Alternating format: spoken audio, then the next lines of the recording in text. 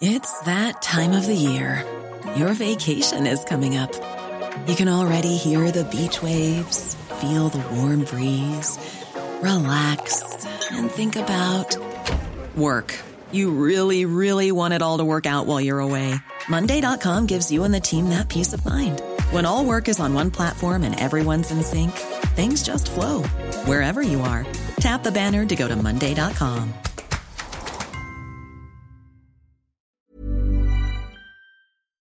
From Refinery 29, this is Strong Opinions, Loosely Held. I'm Elisa Kreisinger, and on today's show, Childish Games. I'm sleeping over, Dad! All right! Yeah! A Little Mermaid sheet! All right! Yep, and I'm sleeping over. Good for you! Why are some memories not worth reliving, even if they're positive ones? I never should let you. And we can stay up late. Yeah, we can stay up late as we want. No. I kept thinking about this as I read Vanessa Golembeski's article about her experience getting her favorite childhood game, Dream Phone, released from the Milton Bradley archives. I'll let her tell the story. In the early 90s, Milton Bradley released Dream Phone, a board game targeted at young girls. It was the sleepover activity for me and my friends, since it combined two of our favorite things, boys and talking on the phone. If you need a refresher, here's how you play. There are 24 boyfriend candidates, and one of them has a crush on you.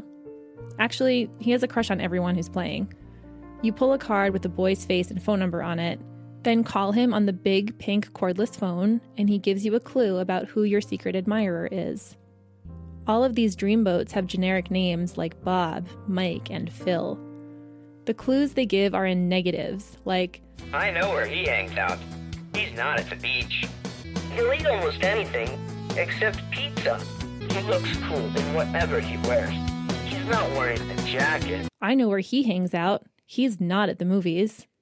You look around the board to see which boys are hanging out at the movie theater, then cross their names off your list of potential secret admirers. When you're ready to guess who your crush is, you find his face card and call him. If you're right, a resounding male voice will say from the phone, You're right. I really like you.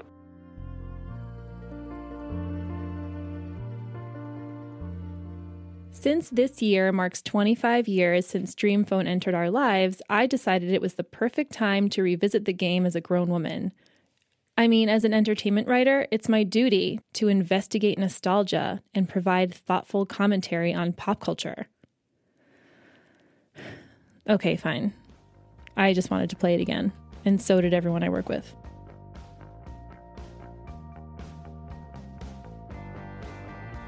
My biggest regret in this life is ditching Dream Phone when I became too cool to play it anymore. And first of all, you should know that if you're looking to track down a Dream Phone, you're going to have to pay a pretty hefty price. It currently goes for about $115 on eBay and $250 on Amazon. And since I couldn't really justify spending hundreds on story research, I tracked down a very nice woman at Milton Bradley, which is now Hasbro, who said she would check the company's archive. And sure enough, there was a lonely Dream Phone just languishing in a corner, waiting for me to get weird with it. She agreed to loan me the game for the purpose of my story.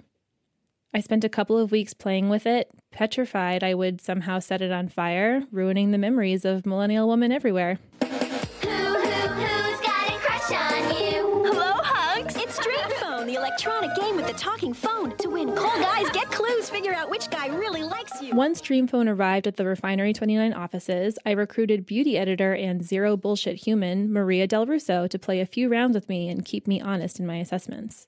I cannot find the words to express the thrill we felt and the noises we made when we opened the box, put batteries in that huge pink phone, and heard the dial tone signaling our secret admirer adventure was ready to begin. The first round was exhilarating. We shouted, "It's like a sleepover in a conference room." Maria Snapchatted it, documenting our first game with her iPhone. But by the middle of the second game, I admit I felt over it. It made me feel warm and fuzzy from my childhood, while simultaneously reminding me that I'm sadly no longer a kid.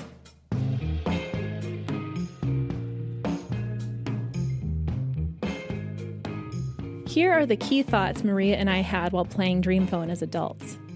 1. Why do all players have the same secret admirer? Doesn't that kind of pit women against each other for the affection of the same man? Meanwhile, this guy has girls chasing him down left and right. 2. Newsflash. Not all girls want to date boys. 3. These guys aren't really that hot, with the exception of Dan and Steve, who honestly could call me today if they wanted. 4. What age are these guys anyway? I mean, Carlos looks like he could be my dad, while Bruce looks like someone's smarmy 12-year-old little brother. Ugh. 5. It's more fun if you help each other along the way. We were pretty much sharing secrets the entire time and correcting each other when we were wrong. Like, no, Phil explicitly said the secret admirer wasn't wearing a hat. Finally, we would 100% not date any of these guys today. Can you imagine dating a guy who only listed things he doesn't like or places he doesn't hang out? He'll eat almost anything except pizza. It's like that guy on Tinder who makes his entire profile about things he isn't looking for. It's so negative. Plus, this guy doesn't eat pizza? That's a deal breaker. We like pizza.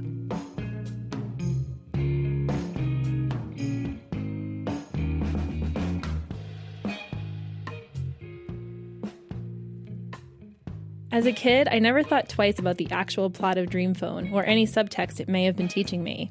My parents never expressed concern either.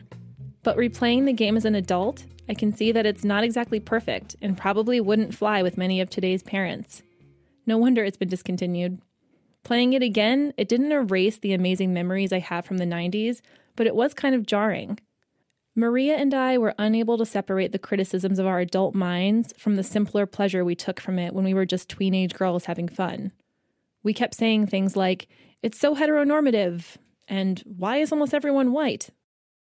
And that was the hardest part. Playing Dream Phone in a conference room of my office building confirmed my greatest fear. We think we want 90s items to come back, but they ultimately disappoint upon their return. Despite how much fun Maria and I had calling fictional boys, we weren't 12-year-olds in our pajamas at a sleepover on a Friday night. We were grown-ups at a table wearing adult-sized clothing. It was 3 p.m. on a weekday. Nothing was the same. Our Dream Phone wishes satisfied, we packed up the board, the notepad of clues, and its tiny face cards of teenage boys. And now I get why it lived in the archives. Why we shouldn't have disturbed its memory in the first place. Got your pad of cards? It's Mall Madness. Sounds so skip it, to run, to jump, to hop. Soccer bopper. You can sock all day and bop all night. Most people will tell you that the golden age of television is The Sopranos, Mad Men, and Breaking Bad. But for so many millennial women, it was the 90s, where teenage women reigned. We gravitated to the women who addressed us directly, who broke down the fourth wall, and who showed us what it was like to be confident, smart, and independent women. Lisa, you're never going to get a husband by being sarcastic. All right? No husband. So it's kind of obvious why we want to go back to the 90s. We want to see our potential. We want to find ourselves now, just like we did then. I think that we revisit things from the 90s or whatever you're feeling nostalgic about because you miss it. You miss that time or that feeling. You know, like when a song comes on and you're like, ooh, this takes me back, like middle school dance. You want to be back because it's almost like, what would I have done differently or what would I have reminded myself? Like you just like want it back, but it's never the way it used to be. So it's like it sucks growing up, but it's probably best to just try and remember those times than to revisit them. I think that sometimes our memories are better kept like where they were. You can find like a feminist agenda or a sexist agenda if you really search for it. But what I think is that you just shouldn't search for it at all. You know, just let it be. This is what it was kind of thing. It's a game that I played at sleepovers, and it's just permanently ingrained in my memory. And why only at sleepovers did you play it? I'm asking because, like, I went to my friend Lauren DeGeorge's house, and she had the game. I didn't have the game. I like that you talk about her right now as Lauren DeGeorge's, because that's probably what you said to your mom. Like, I'm going to Lauren DeGeorge's house. Like, right. You couldn't just say your friend Lauren. Right. And I had to call her when I got there. Yeah, exactly. My introduction to Dream Phone was from girl friends that I had I don't think of that time as a time filled with anxiety or peer pressure or whatever, you know? It was very natural and carefree thing to do. Do you remember the importance of having your own phone line as a kid? I never got one. Well, DJ Tanner had her own phone line, and I believe her phone was one of those like see-through ones. Oh my God, where you could see all the gears. Yeah. Yeah. That's all I wanted. So that was another reason that Dream Phone was appealing, because it was like, oh my God, my own phone. Independence. Cordless, baby, cordless. Yes, the cordless was a big factor. Mm-hmm. And like, I remember I got my own phone, but it wasn't my own line. Like, I got a phone in my room. Oh, that sucks. Yeah. It was a compromise, is what my parents said. Right. Well, not really. No, the illusion of a compromise. Just a way for them to eavesdrop on you, I guess. Lauren DeGeorge, however, did have her own phone line. She had everything. And a cordless phone. But every time she was on AOL, i.e. the internet, her phone would be at busy signal. Like, so she had internet through her phone line. Yeah. Wow. Yeah, which is really a choice you have to make. Like, am I going to talk to the world or am I going to talk to one person? Right.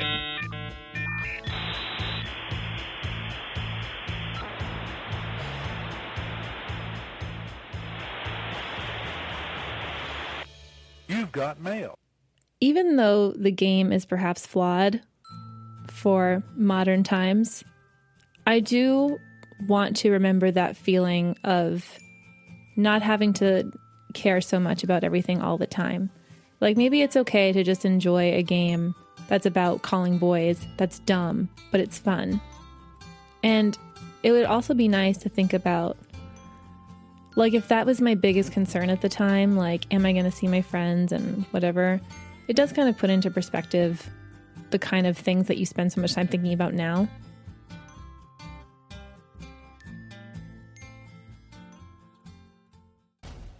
Vanessa had strong opinions about 90s nostalgia, and now I want to hear yours. Tweet me at PopCultPirate with your opinions, and please make sure to use the hashtag SOLH. That stands for Strong Opinions Loosely Held. Please subscribe to Strong Opinions Loosely Held on iTunes and rate us while you're there. You can find an interview with me about this episode, along with other episodes and stuff that we left on the cutting room floor, other additional insights and information, all at Refinery29.com. Our show today was produced by me, Elisa Kreisinger, for Refinery29. It was edited by Caitlin Pierce. We recorded with Paul Ruest. And we will see you back here on Monday. Ever catch yourself eating the same flavorless dinner 3 days in a row? Dreaming of something better? Well, HelloFresh is your guilt-free dream come true, baby. It's me, Keke Palmer. Let's wake up those taste buds with hot, juicy pecan-crusted chicken or garlic butter shrimp scampi. Hello Fresh. Stop dreaming of all the delicious possibilities and dig in at HelloFresh.com. Let's get this dinner party started.